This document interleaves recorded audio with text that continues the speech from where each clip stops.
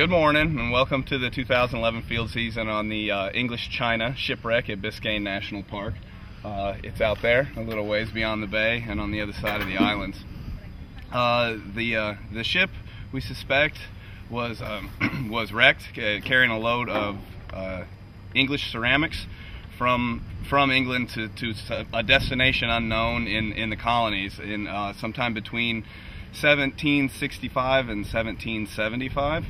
We're hoping to get a little bit more detailed information out of the site this year so that we can pinpoint that date and hopefully pinpoint the identity of the ship that wrecked, so that the park can better tell the story of one of our many shipwreck heritage resources that we've got.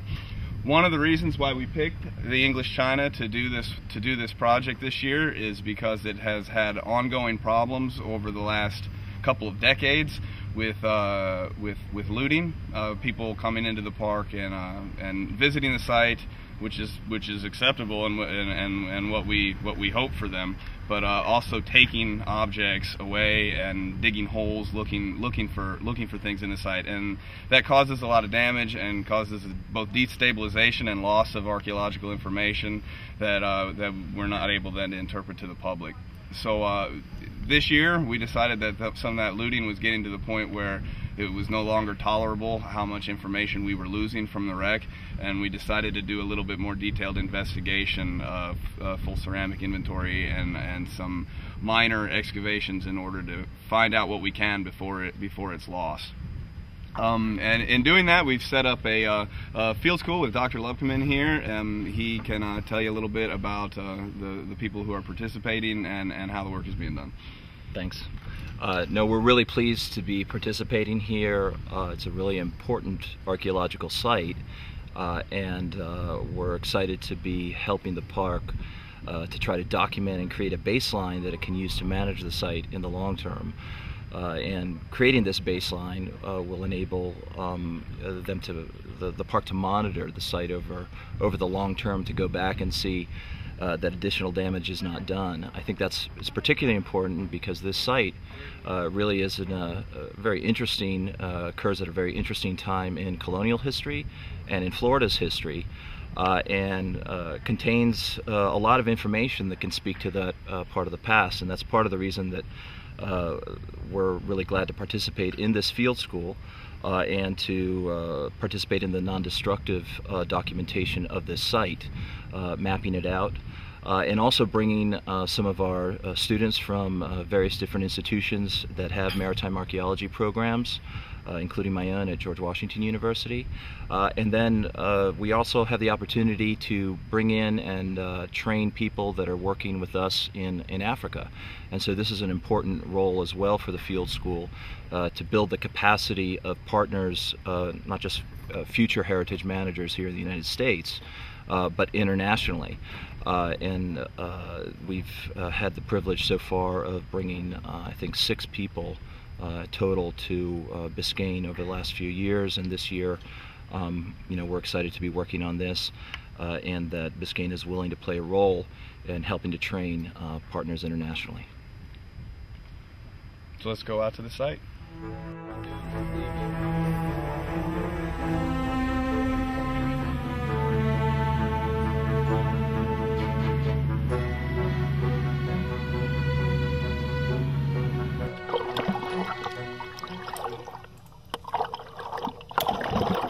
Let's head on down and take a look at the site. Once we get to the bottom, we'll take a quick look at what we can see of the shipwreck. What you'll see here is one of our site baselines that we work of while we're doing the testing. And here we are at the stern of the vessel. As we move across the site, you'll see the keel, which is the largest timber on the ship. It was fashioned out of a single tree. It's on the left here with the framing timbers off to the right. You'll also see a lot of flat bricks and broken ceramics. These are what gave the shipwreck its name, English China, though we hope that by the end of our research we'll be able to restore the wreck's original moniker. We're now getting close to the bow end of the ship, so you can see that it's not enormous. The whole vessel itself is only about 70 feet long. but despite its size, it could have had a crew of at least 12 and carried almost 200 tons of cargo. Here we see the fragments again and the keel, which is the massive timber perpendicular to the smaller ones. You can also see some of our orange pin flags, which we use to designate locations for mapping and sampling during the project.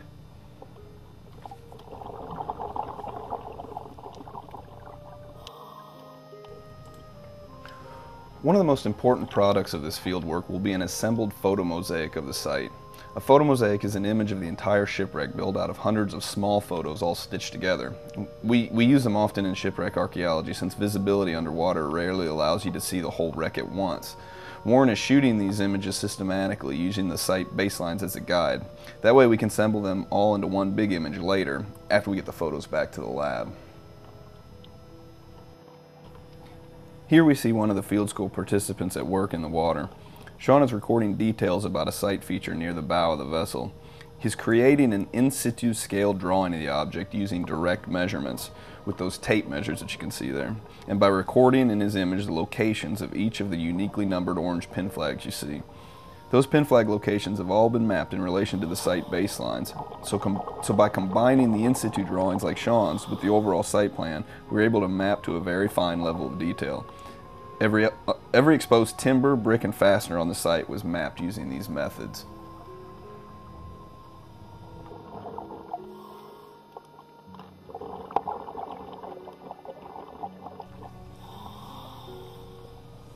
Here, a couple of the field school students are gathering data on the dimensions of the flat bricks that are found all over the site. These bricks are of interest to us because they appear similar to ladrillos, which are bricks known to have been made in the New World by Spanish masons. If they are Spanish, then we have to wonder what they're doing on a ship loaded otherwise entirely with English export trade items. The English and the Spanish were not exactly seen eye to eye during the 18th century, and there were laws that banned trading between their respective colonies. Nevertheless, here the bricks are, so the questions that our students are looking to answer is whether or not the bricks are uniform and meet the dimensions of known ladrillos, and also whether or not they are mostly broken or mostly whole. If they are predominantly whole, then it probably means that they were cargo, and we could have an interesting situation involving illegal trade. But if it turns out that they are mostly broken, then they may have simply been loaded on board as ballast. We will also be collecting a brick in order to do some laboratory studies on it that will tell us what region of the world the clay that was used in its manufacture came from.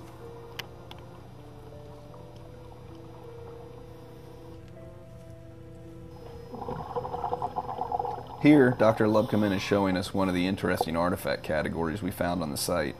A number of these padlocks were discovered, all locked, none of them attached to latches. It may be that the locks, like the ceramics and maybe the bricks, were also cargo on the ship. What Steve's going to show us now is the bow end of the vessel. Here the vessel structure is so broken up that we believe that this part of the ship struck the seafloor violently during the sinking event. Also, there is substantial evidence that when the ship sunk that it was engulfed in fire. The fire was so hot that it burned some of the ceramic cargo on board. Steve is showing us burned and unburned ceramics here. Most of the burned ones are at the bow. All the wooden timbers, like these, at this end of the wreck are burned and fragmentary. What is preserved out here on the site are only the timbers that were portions of the lowest part of the ship, those parts that were below the waterline. The fact that the fire reached this far into the belly of the vessel before it sunk indicates that it must have been a rapid and massive fire.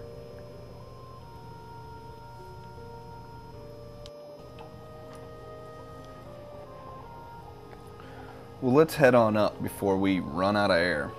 The most exciting part of archaeology may be what we do out in the field, but we've got a lot of work to do back in the lab if we're going to piece together everything we've learned down here.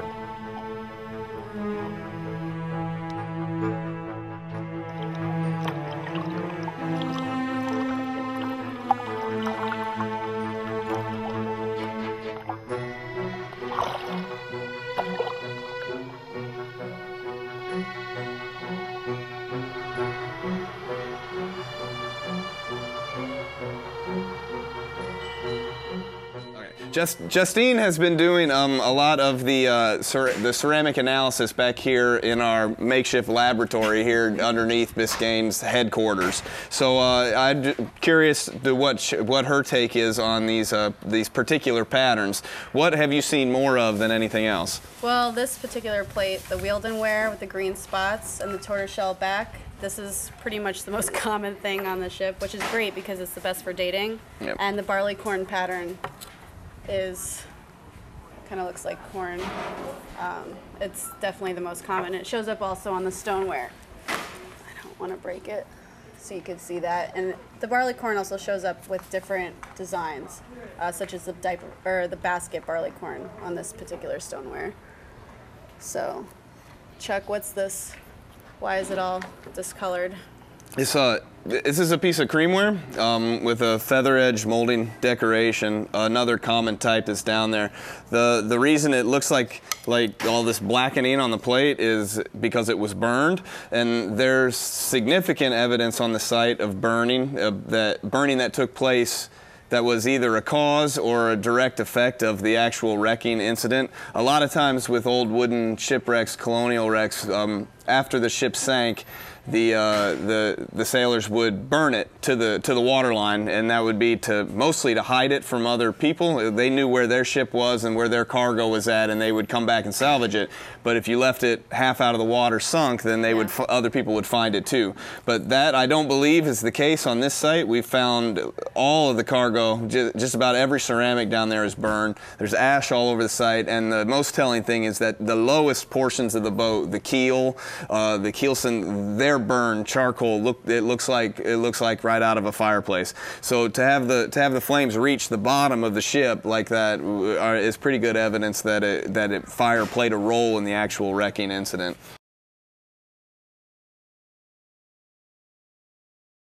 This is John Bright. He's an employee of the National Park Service's Submerged Resources Center in Denver, Colorado. They work projects like this all over the country in national parks with submerged resources all over. And John's been here this last week helping us with the mapping of the ship's timbers. And if he'd be so kind, I'd like him to tell us a little bit about what he's found so far and what he's drawn here on this map. All right. Well, what we've been working on is what's called a site plan, a bird's eye view of the site, and in particular looking at capturing the remaining ship structure that is down at the site we've been working on. So just as the ceramics and the bricks and various artifacts are important to tell us the date, where the ship was from, what it was carrying, all that kind of information, the manner in which the ship was constructed and the type of wood that was used is also very informative and helps us figure out where it came from and what it could have been. So what we've done is gone down and measured out, and now we're drawing in these various features. So if you think of a ship, a wooden sailing vessel from the 1700s, like you would think of a skeleton, it has a backbone, what we would call a keel, and that is this piece right here. It runs from end to end, and we think, based upon the features that we're seeing here, that we found both ends of the vessel. So we're looking then at a ship or a type of wooden vessel that was approximately 60 to 70 feet long. And just like the skeleton metaphor, where you have a backbone, you also have ribs that come out. You have things that are called frames, your floor timbers, futtocks, big wooden timbers that come off of the backbone and come up and make those rounded sides of the vessel. So just like you see a boat now, and it has those big rounded sides, so did a wooden ship, and that was made by bringing in these various wooden ribs all along the keel from end to end. Also, like a skeleton where you have those ribs, you also have a sort of layer on top and underneath them, sort of like you would think of skin. So we have the outside wood that form the outside skin of the vessel, and then the inside wood that form the inside skin of the vessel. So once they would have that built up, then they could put the different layers in, the different deck layers, the masts, the rigging, pack the ship with cargo, and sail to wherever they were going.